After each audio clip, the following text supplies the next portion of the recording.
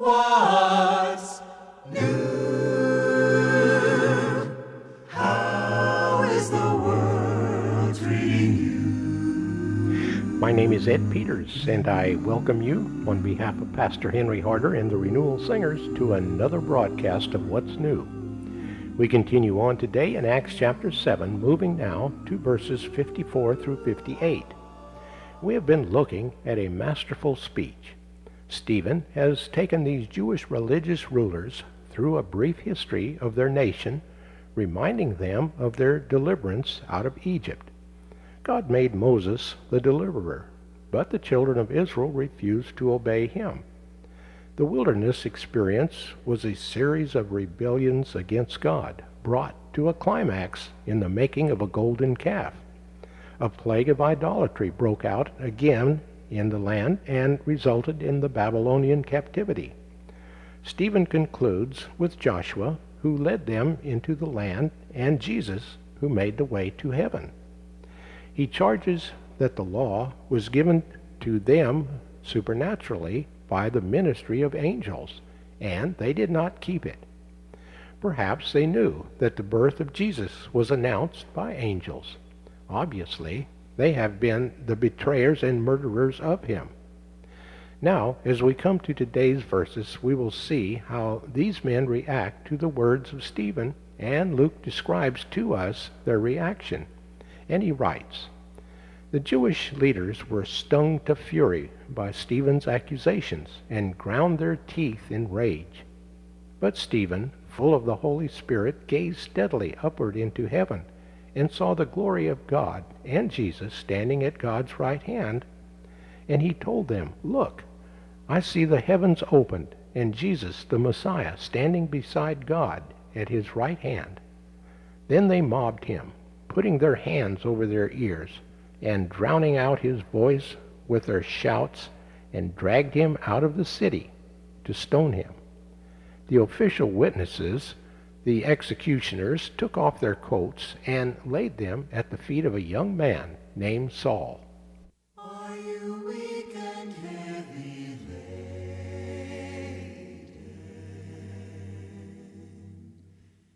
Take it to the Lord in prayer.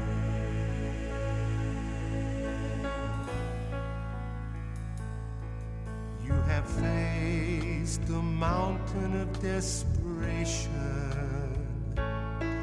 You have climbed, you have fought, you have won.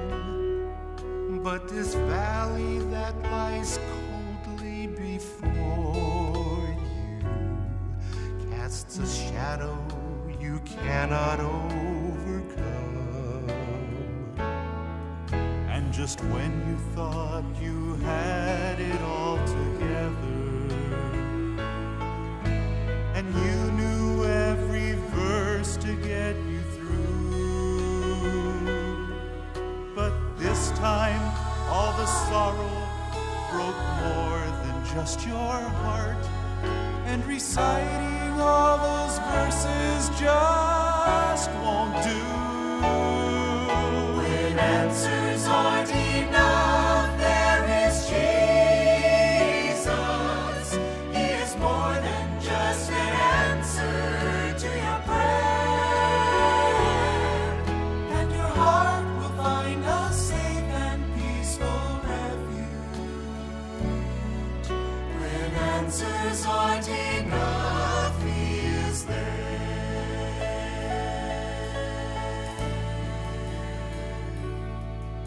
Instead of asking why did it happen,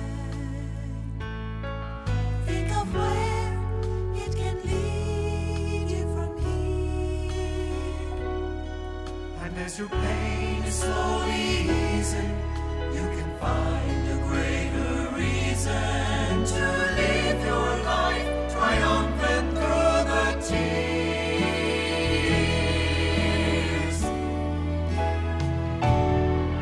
When answers aren't enough, there is Jesus. He is more than just an answer.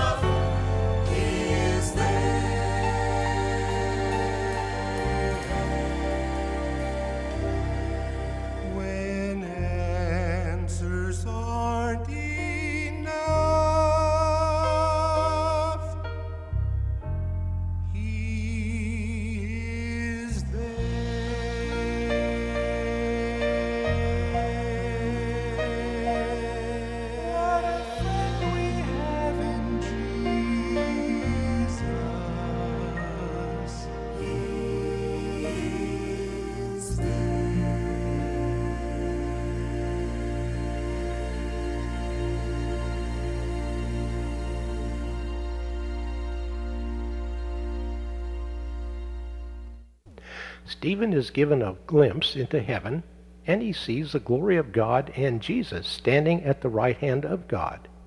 Since God is a spirit, how can there be a right hand of God? This simply indicates the place of prominence, the place of honor. God had promised Jesus that he would glorify him and give him a name that is above every name. Jesus Christ is exalted, and he is at the right hand of God. Stephen confirms this. Now, here to bring us our study for today is Pastor Henry Harder. A man is executed. No sentence is passed, yet action is taken quickly and in anger. The man is Stephen. The trial before the Sanhedrin comes to a quick halt. Here it is in Luke's own words. When they heard this, they were furious and gnashed their teeth at him. But Stephen, full of the Holy Spirit, looked up to heaven and saw the glory of God, and Jesus standing at the right hand of God. Look, he said, I see heaven open and the Son of Man standing at the right hand of God. At this they covered their ears, and yelling at the top of their voices, they all rushed at him, dragged him out of the city, and began to stone him. What was it that angered the Sanhedrin so? They interrupted Stephen and interrupted the judicial proceedings, and without passing sentence, they stoned him to death. What angered them so? Someone has said the truth never hurts unless it ought to. Stephen had told the truth. Instead of defending himself, he turned the tables and accused his accusers. This was intolerable for this supreme court of the land. A man on trial accuses the learned judges. Actually, a great deal was at stake. At stake was traditional Judaism. Judaism was built around the law and the temple. Stephen had clearly insisted that both were temporary, and that Jesus called for a radical recasting of Judaism. Stephen did not intend to reject Judaism, but he wanted Judaism to make room for Jesus. Jesus would have to become the center of Jewish life, of worship and thought. Judaism had to make room for Jesus. God's plan of redemption could not be put on hold. Status quo was not God's way. God is always in process, and God had now come in Jesus. So for this Sanhedrin, the keepers of the faith, there were deep theological questions here. These were threatening to their traditions. Stephen had mounted a frontal attack on their traditional religion in its popular form. So they had to make a choice. They had only two alternatives. Either repent and change their minds about Jesus and make room for him and denounce the status quo, or kill Stephen. Those were the only two alternatives left to them. Not many days before, this same group of men had sentenced Jesus to die because they considered him guilty of blasphemy. When the same high priest had asked Jesus, "Are you the Christ?" Jesus had replied, "I am, and you will see the Son of Man sitting at the right hand of the Mighty One." On the basis of that supposed blasphemous statement, the Sanhedrin demanded Christ's execution. Now Stephen was saying almost identically the same words. What would they do but pass the same sentence? Unless they admitted they had been wrong about Jesus. So these were the two alternatives: repent or kill this man too. The Sanhedrin chose the latter. Let's look at Stephen's for a moment as Luke describes him. Luke writes, "He looked up to heaven and saw the glory of God." I wonder exactly what he saw. Those of you who listen regularly know that I've asked that question a number of times before. What did man see when they report that they saw the glory of God? I don't know. They didn't see God, they saw his glory. What was that? I personally have concluded that what they saw was an indescribable brightness, a light. Maybe not even a light, but that's the best human word for it. Perhaps it's like the light that people see when they go through a near-death experience. It is a sight that can't be described in human language, so they use the word glory. Whatever it was, for Stephen, heaven opened. The door to the other dimension opened for a man to look in. He sees glory. It's interesting, when Jesus was on earth, heaven opened too, to look down to where Jesus was. He was the focus of attention.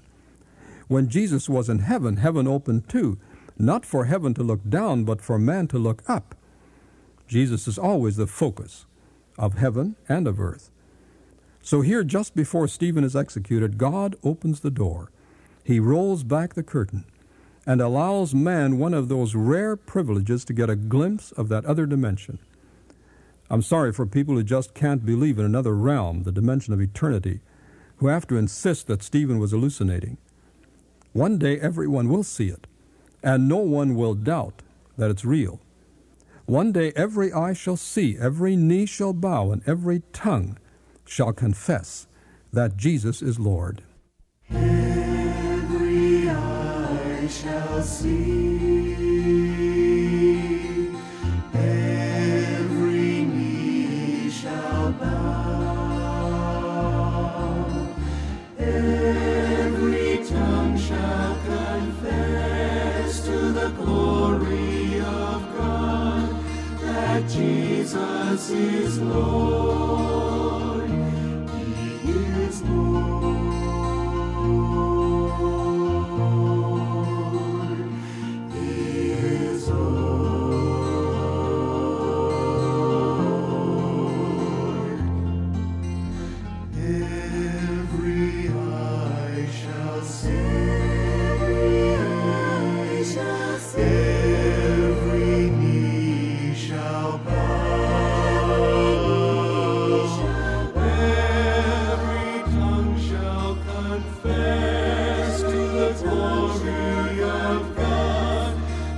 Jesus is Lord. He is Lord. He is Lord.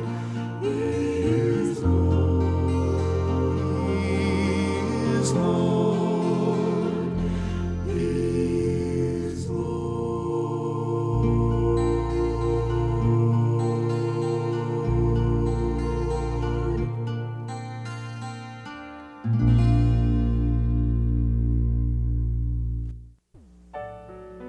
What's New is a radio production of Creative Encounters. Our mailing address is Post Office Box 848, Shafter, California, 93263, USA.